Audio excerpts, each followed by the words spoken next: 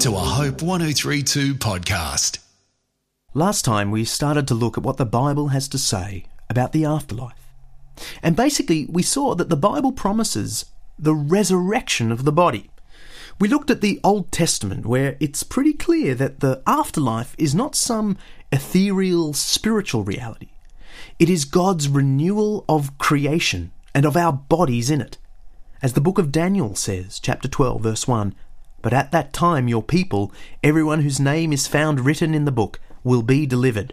Multitudes who sleep in the dust of the earth will awake, some to everlasting life, others to shame and everlasting contempt." Not surprisingly, the first Christians inherited this Jewish Old Testament doctrine of a general resurrection. They did so, though, with one unexpected addition. They insisted that a specific resurrection had already taken place ahead of time. The Messiah himself had experienced the end-time resurrection within history in April AD 30. This was quite an addition.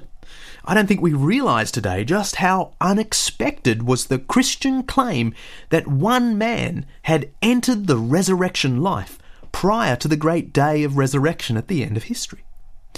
We could at this point focus on Jesus' teaching about the general resurrection at the end of history. Matthew 22, 23 to 32, John 5, 28 and 29, or this one from Luke 14, verse 13. "When you give a banquet, invite the poor, the crippled, the lame, the blind, and you will be blessed. Although they cannot repay you, you will be repaid at the resurrection of the righteous." But I want us to turn tonight to the Apostle Paul, who of course writes after April AD 30, and so is able to help us understand how Jesus' resurrection within history relates to the general resurrection of all of us at the end of history. Well, in 1 Corinthians 15, Paul offers his most detailed treatment of the general resurrection.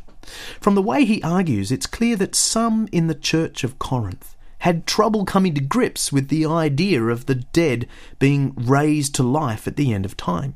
They accepted Jesus' resurrection, of course. They just weren't so sure about the general resurrection of all at the end of history. Being Greeks, you see, many of them would have been raised to think of the afterlife as a netherworld of gods and spirits.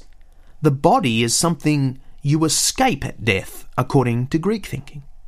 But Paul responds the way he so often responds, by brilliantly tying his fine Jewish theology to the historical realities of Jesus. In other words, he links the teaching of the Old Testament with the gospel of Christ in the New. The general resurrection at the end of time, says Paul, has been preempted and guaranteed in the resurrection of Jesus the Messiah. 1 Corinthians 15, verse 20. "But Christ has indeed been raised from the dead, the firstfruits of those who have fallen asleep. For since death came through a man, the resurrection of the dead comes also through a man. For as in Adam all die, so in Christ all will be made alive, but each in his own turn.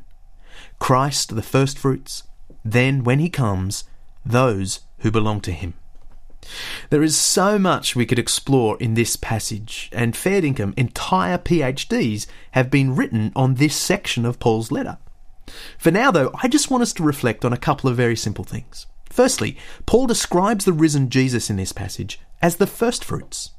This is an agricultural term for the initial produce of a coming harvest. In this context, it means that Jesus is the first indication, the inauguration, if you like, of God's great future harvest, when he revives the dead and renews the creation. In Jesus' resurrection, God has demonstrated within history what the Old Testament promised he would do at the end of history. As the firstfruits, Paul goes on, Jesus is also a kind of Adam figure. Verse 22 says, "For as in Adam all die, so in Christ all will be made alive." Again, the apostle is operating in a thoroughly Old Testament frame of mind. According to the opening chapters of Genesis, the entire history of humanity could be observed in the story of the first human being. Adam was fashioned by the loving hands of the Creator, only to turn his back on the Almighty, preferring autonomy over relationship with the Creator. By defying his Creator, Adam kicked off sin and death. Adam's story is the story of all humanity, a point underlined by the fact that Adam in Hebrew means mankind. Paul's point in referring to this Old Testament narrative is actually pretty simple. What Adam was to this earthly kingdom, Jesus is to God's future kingdom. He is the progenitor and paradigm of a new humanity. Jesus is the original of the species, as it were, and he shapes our destiny. And that destiny is resurrection life. Verse 22 again, "For as in Adam all die, so in Christ all will be made alive, but each in his own turn.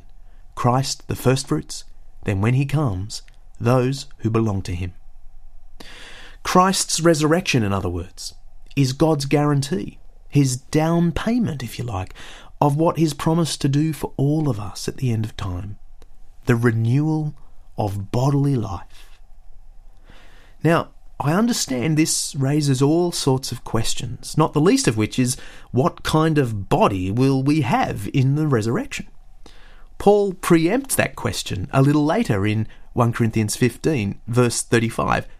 "But someone will ask, how are the dead raised? With what kind of body will they come? How foolish! What you sow does not come to life unless it dies. When you sow, you do not plant the body that will be, but just a seed, perhaps of wheat or of something else. So will it be with the resurrection of the dead. The body that is sown is perishable. It is raised imperishable. It is sown in dishonour. It is raised in glory. It is sown in weakness. It is raised in power. It is sown a natural body. It is raised a spiritual body." Now, whatever you do, don't see the word spiritual there in verse 44 and think Paul is talking about a spirit or ghost. This has nothing to do with the old mythical view of our souls floating disembodied in the presence of God. Paul, in fact the entire Bible, is adamant that whatever changes do occur at the resurrection, we will still have a body. It will be a spiritual body, says Paul. That is, it will be a body fully endowed with God's life-giving Spirit. This bodily aspect of Christian hope is so much a part of New Testament thought that the Apostle Paul in Romans chapter 8 can even define our future salvation as the redemption of the body. Let me read Romans 8:22. "We groan inwardly as we wait eagerly for our adoption as sons, the redemption of our bodies. For in this hope we were saved." At the centre of Christian hope is the redemption not just of our spirits or souls, but of our bodies.